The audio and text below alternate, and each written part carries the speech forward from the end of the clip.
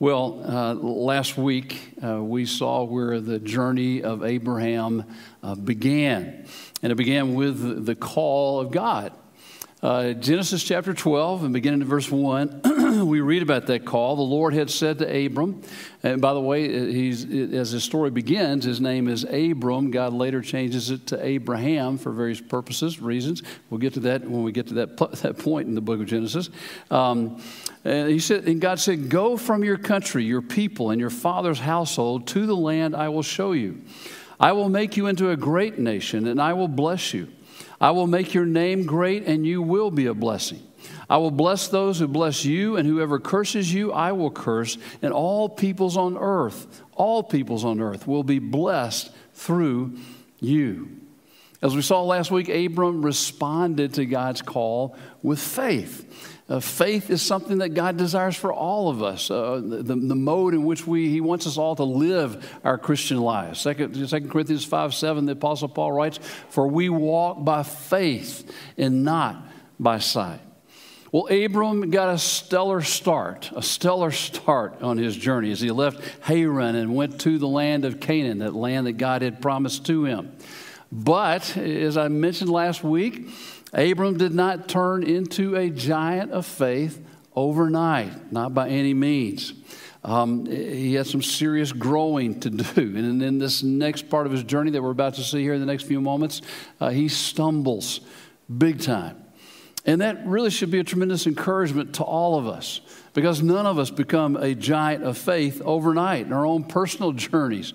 And one of the amazing things about Scripture, by the way, which is really one of the proofs of the truth of God's Word, is that the Bible never tries to cover up or make excuses for these that we refer to as the heroes of faith, like Abram. And if you took Abram's faith and charted it on a graph, it would not be an arrow going straight up and to the right, or straight up and to the right, okay? And that it would be something more like, and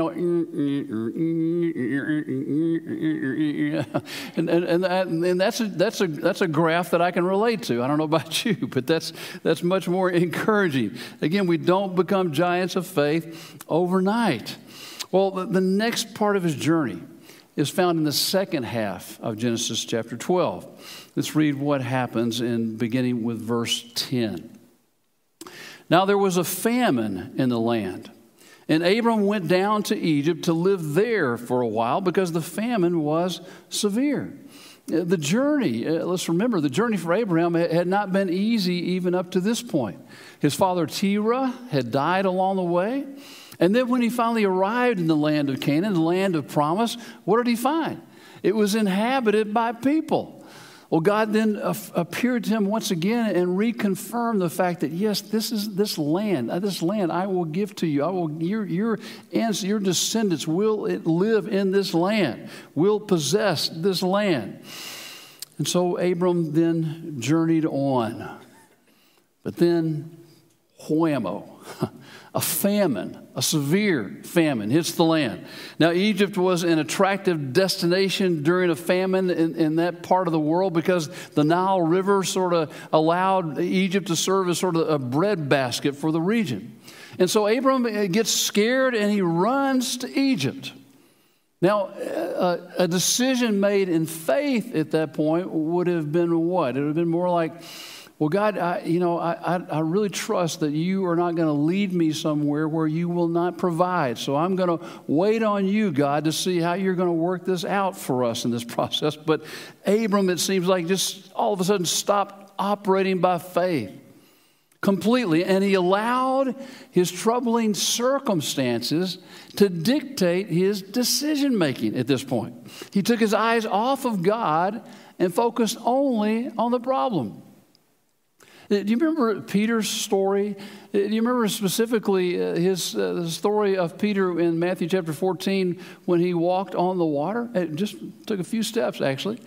We think of Jesus walking on the water, which he did, but the disciples were out in the boat on the sea, and it was nighttime, and a windstorm comes up. Jesus had sent them on ahead, and so he had gone up into the hills to pray. So he's walking across the water to meet them. And when the disciples see him, they think they're seeing a ghost. So Peter calls out to him, said, Lord, if it is you, tell me to come to you on the water. And Jesus said, come on. And so Peter actually stepped out of the boat and took a few initial steps on the water. We forget that he actually did walk on the water just a little bit there. But then what happened? The Bible tells us, when Peter saw the wind, he was afraid and began to sink. In other words, when Peter took his eyes off of Jesus, what happened? He got scared. He got frightful. He started to sink. He focused on the circumstances around him instead of on Jesus. You know, again, in the first half of Genesis 12, Abram seems so focused upon God. He's willing to wait on God. He's willing to walk in faith. He's willing to trust in God. He's willing to submit to God for God's directions. But again, now confronted by the circumstance of this famine, it's like he just totally and completely leaves God out and runs to Egypt. He makes this desperate decision in order to survive. But that survival also involves deception. Verse 11, as he was about to enter Egypt, he said to his wife Sarai, I know what a beautiful woman you are. When the Egyptians see you, they will say, this is his wife. Then they will kill me, but they will let you live. Say you are my sister, so that I will be treated well for your sake, and my life will be spared because of you. You see, Abram thinks this is going to be his ticket to safety, and he's exactly right. I mean, what the Egyptians, their custom was, you know, if they saw a beautiful woman, Pharaoh kind of had his Girl Scouts out. I mean, not his Girl Scouts, but his guys scouting girls out to look for more additions to his harem. And so if they saw a woman, they thought that would make a nice addition to Pharaoh's harem. If she was married, they would kill the husband and take the woman. But if she was a sister, they would negotiate with the brother and then take her, but they would let him live. And so he's exactly right.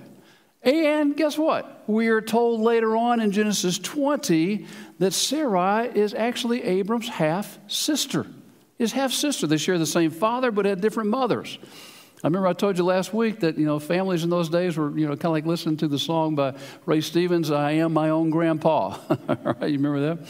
Well, in that culture, actually, Abram, when he came out of the Mesopotamian culture, in that culture, it was actually a status symbol for a man to be married to his half-sister. So it was not an uncommon thing by any means. So, in a sense, what's Abram doing? He is justifying himself by saying that he is telling a half-truth. But a half-truth is equal to what? A whole lie. It's just that when we tell half-truths, it makes us feel better. I mean, when we tell whole lies, it makes us feel better that they're half-truths, right? Well, he's fearful, anxiously anticipating the worst that could happen with no idea that it's all about to blow up in his face. 1 Peter chapter 5, verse 6 and 7 says, humble yourselves, therefore, under God's mighty hand. God's mighty hand. That is, keep your focus on him, and he may lift you up in due time. Cast all your anxiety on him because he cares for you. But Abram was only focused on his circumstances. He puts God's entire promise at risk just to save his own skin. And folks, aren't we just like that? I mean, when it comes to saving your own skin, you know, a little bit of deception, some half-truths, I mean, can come in pretty handy, can't they? Well, sure enough, verse 14, when Abram came to Egypt, the Egyptians saw that Sarai was a very beautiful woman. And when Pharaoh's officials saw her, they praised her to Pharaoh, and she was taken into his palace. He treated Abram well for her sake, and Abram acquired sheep and cattle, male and female donkeys, male and female servants, and camels. Abram, this is amazing. Abram has given a very rich supply of treasure. And that's the way it can be with sin, can it not? The book of Hebrews in chapter 11, verse 25 refers to the fleeting pleasures of sin. But friends, if that's where your life is right now, enjoying the pleasures of sin, please understand, as one commentator writes,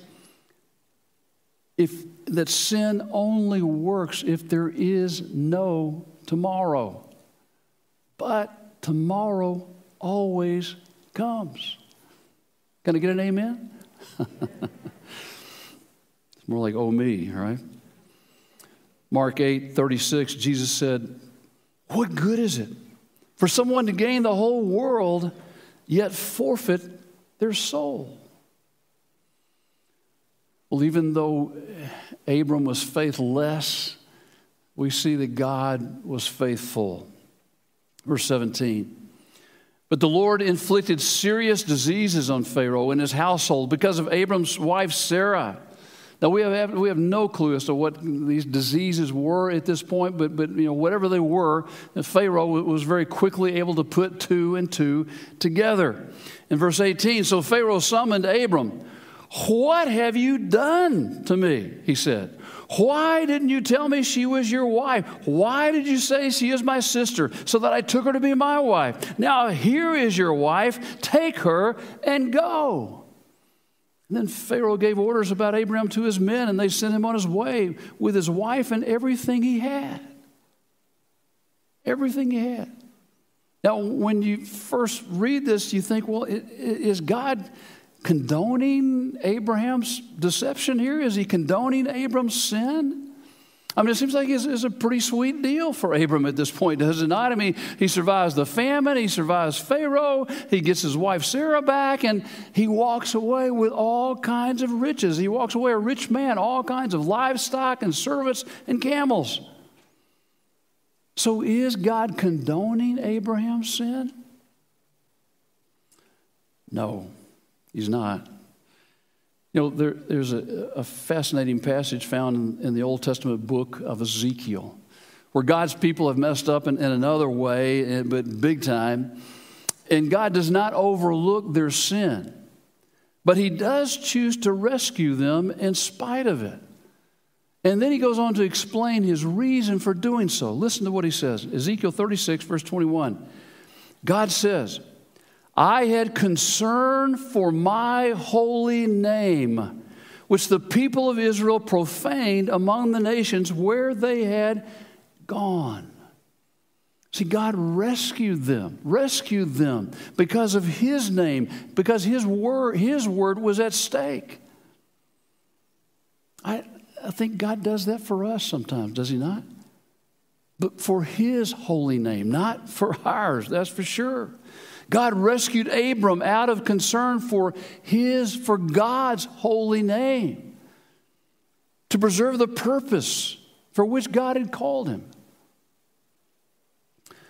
Now, that does not mean there were no consequences. They're not real obvious at this point, but they will be later. Abram has no clue.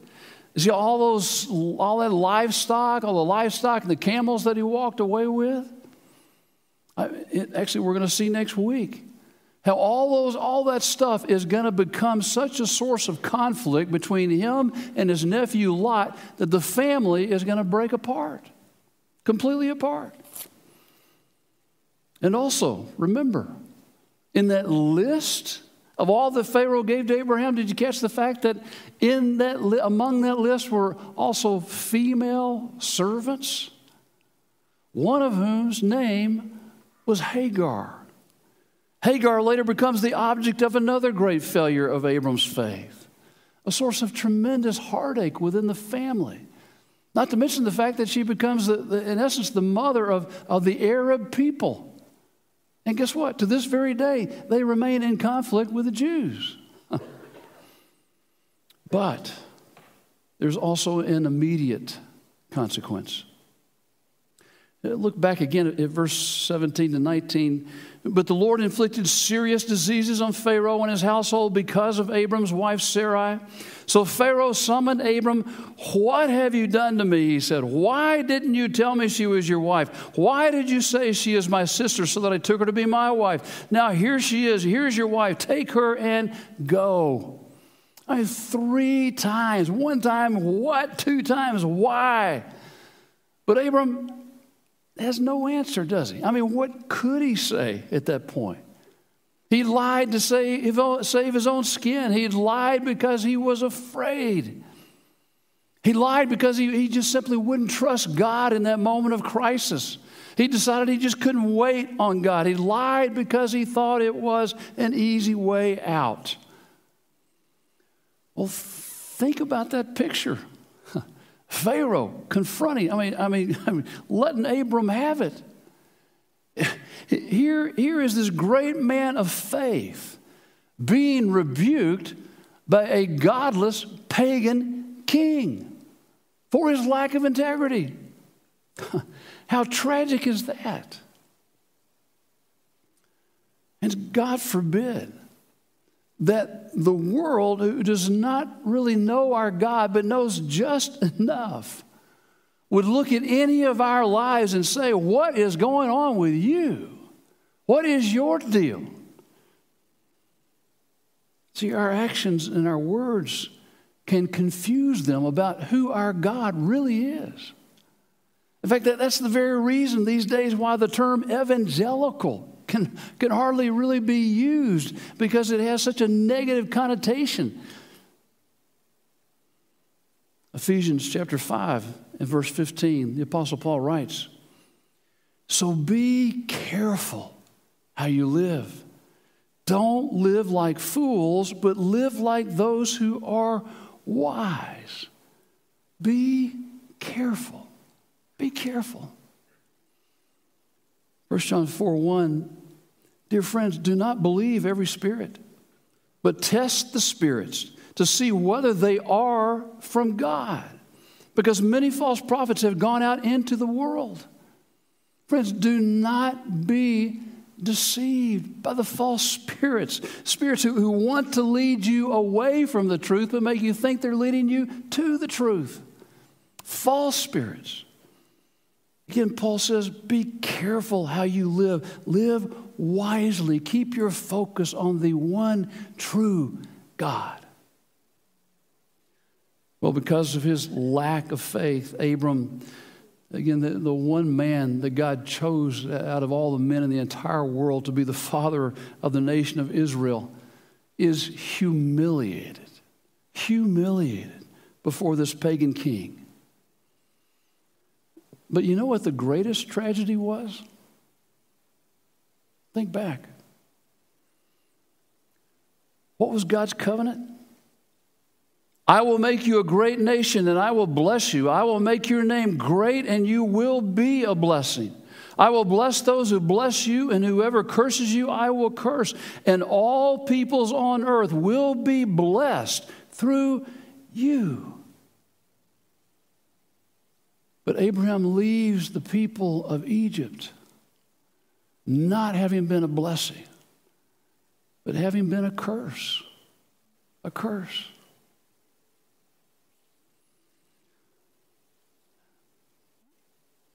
Friends, in the same way, we have to realize that our sin, when we sin, it is never committed in a vacuum.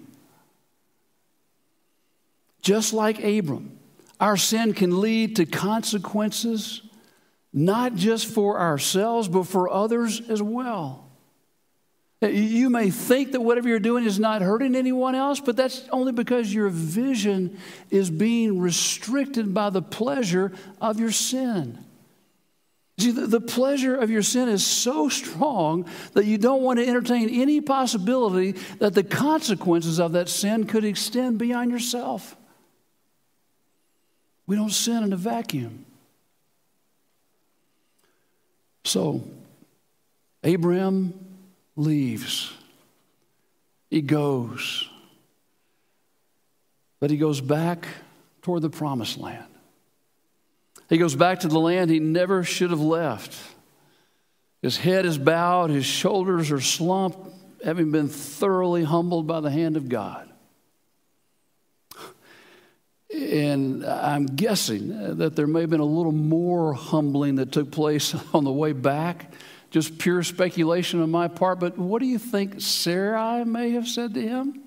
The long trek across the Sinai desert. Or worst of all, maybe she didn't say anything. Maybe it was just deathly quiet the whole way back. Well, to his credit, Abraham did respond well to his humiliation. Psalm 119, verse 71 says, "It was good for me to be afflicted, so that I might learn your decrees." I suspect that many of us could stand here today and give a testimony of how it was through affliction that you learned some of your biggest lessons in your life of faith along the way. Abram turns back to faith. Chapter 13, verse 1.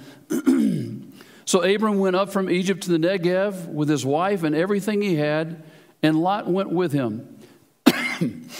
Abram had become very wealthy in livestock and in silver and gold. On the Negev, he went from place to place until he came to Bethel, to the place,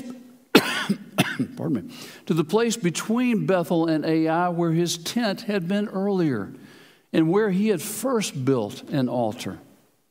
There, Abram called on the name of the Lord.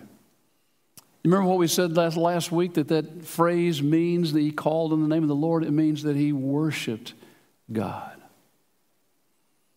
And I have no doubt that as Abram worshiped God, that he thanked the Lord for his love, that he thanked the Lord for his patience, that he thanked the Lord for a second chance.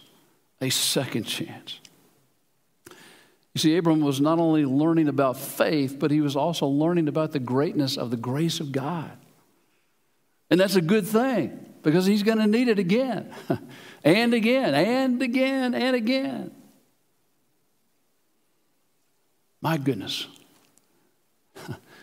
Aren't you glad that God is patient with us too? Aren't you glad that God is still the God of the second chance? And the third, and the fourth, and the fifth, and on and on and on it goes. God never, never gives up on you. Never. As it's been said, as long as you still have a heartbeat, as long as you still have a heartbeat, you can still turn back to the Lord. When famines in life come, remember that God has not abandoned you. Take your eyes off the circumstances and put them back upon Him. Focus upon Him. God invites you to walk by faith, to trust in Him, to cast all your anxiety and fear upon Him. And I want to ask you this morning, take these two verses with you as you leave today. And take them into your heart. In other words, memorize these two verses. Because these verses are verses that you'll find that you'll find them very, very helpful in times of both famine and blessing. Proverbs 3, 5, and 6. Trust in the Lord with all your heart, and lean not on your own understanding. In all your ways submit to Him, and He will make your paths straight. Let's pray.